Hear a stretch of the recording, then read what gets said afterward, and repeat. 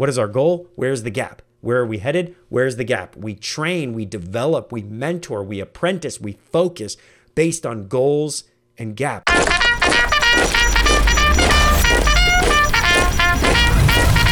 This is the Military Sherpa Podcast. Left, right, left leadership insights from America's best.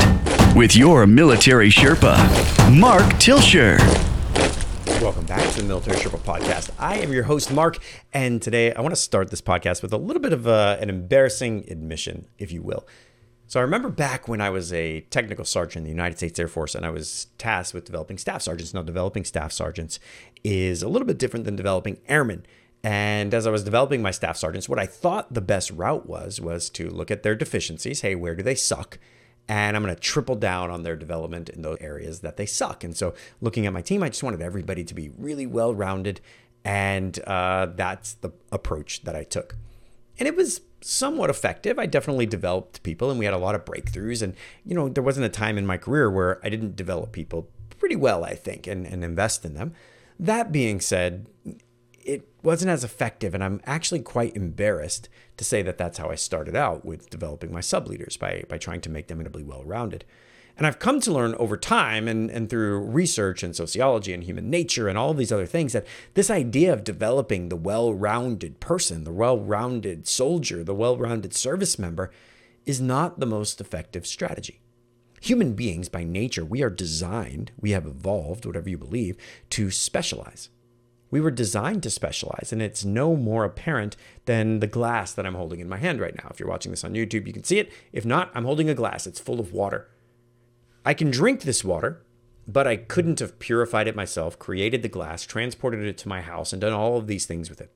I'm wearing a shirt. I could certainly put the shirt on and button it up, but I couldn't have made it. I couldn't have made the buttons. I couldn't have designed it, woven the cloth, grown the animals or the cotton that the cloth came from. I couldn't have done all of those things.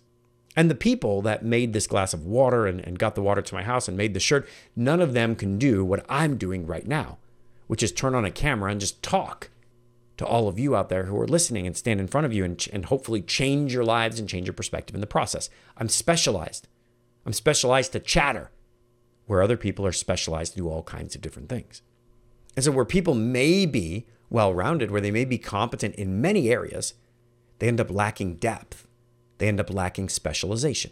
And humans would never go backwards in time and go back to a time when we all had to hunt our own food, grow our own clothing, make our own shoes, make our own houses. Like, life was pretty miserable back then. And so we don't want to create an office environment. Now, we want redundancy and we want capacity where people can deploy and we can continue to do our mission.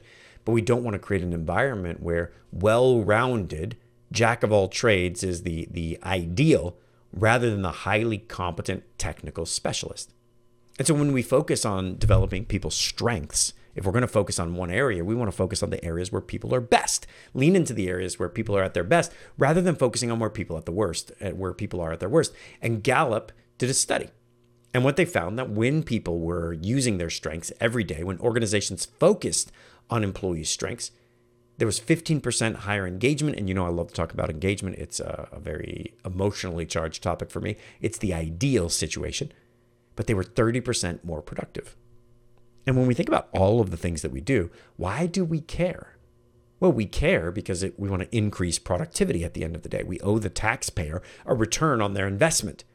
We have to keep our nation secure, keep our borders secure, do the things that the nation says that we're supposed to do, that we're called to do. And we have to be ready for them. Ready to fight tonight is what we used to say all the time. And so this idea is when we focus on the strengths of the people who are in the organization, rather than making them lean into their weaknesses, we're 30% more productive as an organization than we are when we try to make specialists. And the quote from this study was, individuals who use their strengths every day are more likely to be engaged in their work, feel less stressed, and report higher overall well-being. So leaning into strengths and developing people to be specialists and to do what they're good at not only increases the productivity of the organization as a whole, but it's a mental health and it's a retention tool as well. And so we're improving the mental health and the retention of the people across the organization. And so when we're developing others, we should be leaning into their strengths, not focusing on their weaknesses. We have to break that mindset and teach those that follow us to do the same. It's not about leaning into our weaknesses and getting better at them. We all have to have a certain baseline level of performance in certain tasks.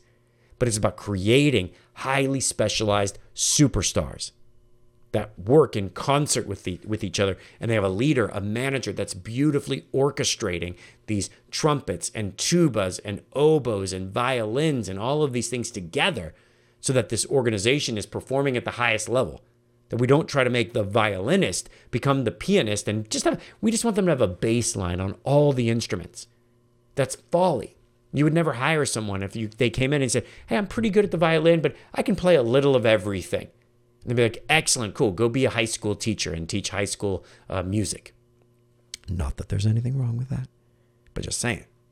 And so once we accept that as fact, that we should be developing people to their strengths, the second part of that is, how do we choose where to start?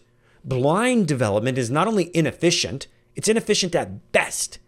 This is when we just say, hey, this is what I'm interested in. This is what my people are interested in. This is what worked in the past. And just blindly developing people based on what we like, what makes us feel good, or what we heard might work well.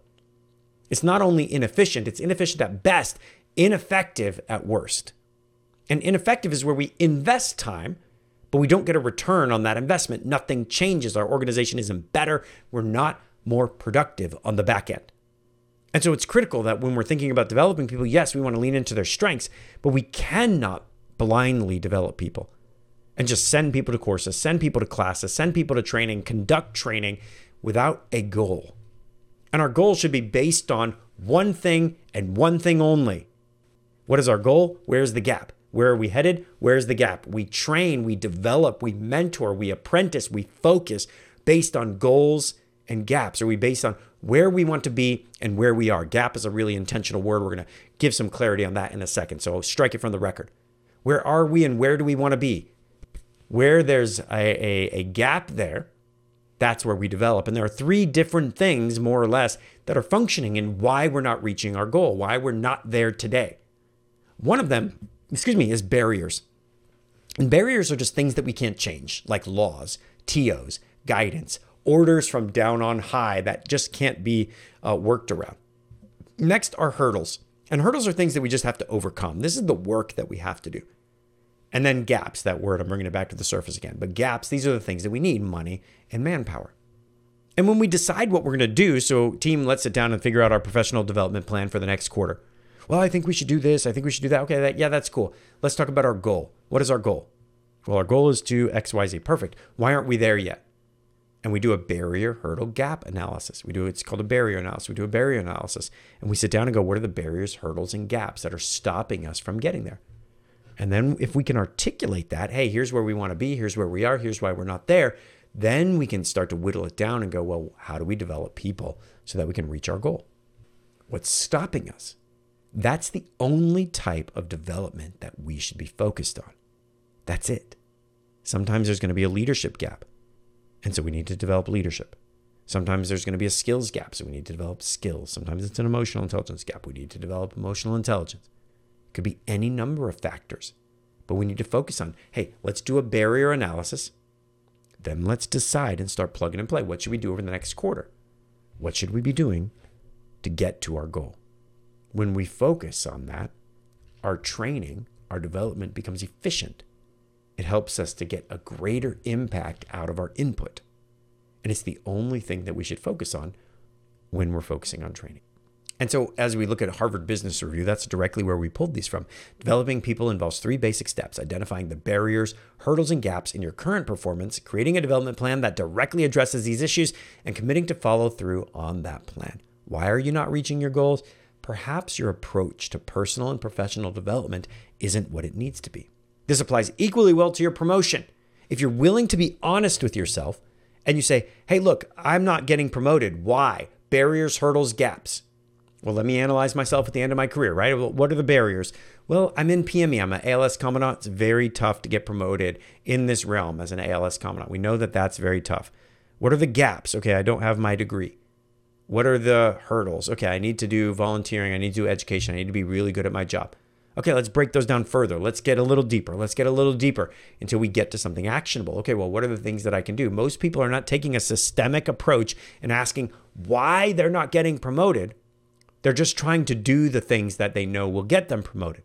Well, I know that I need to do these things, so I'm going to do them. But they're not taking a systemic look Hey, why don't you have a healthy marriage? Barriers, hurdles, gaps. Hey, why aren't my children who I want them to be? Barriers, hurdles, gaps. Why isn't this product launch working? Why? Barriers, hurdles, gaps. It's a conversation to have with your team. And I'm going to commit to you on this podcast. I need to have this conversation with my team about a few topics. A barrier analysis. So I would encourage you to integrate this language, barriers, hurdles, gaps, into your rhythm, into your cycle. And when you're doing root cause analysis, slap it on the table and then use it as the catalyst to decide what you're going to develop. This is a tool in the Giant Toolkit. It's one of the many tools that military Sherpa certified coaches get in their toolbox, in their tool belt. And I would encourage you, if you are not a military Sherpa certified coach, what the heck are you waiting for? Let's get you in. Let's get your team in. This isn't a class where you send one person. You want everyone in your organization. I want everyone in the military, every service member and their spouse to join and be a military Sherpa certified coach. So let's get this done. Let's make it happen. MilitarySherpa.com. I'll see you soon. Thanks for listening to the Military Sherpa Podcast with Mark Tilsher.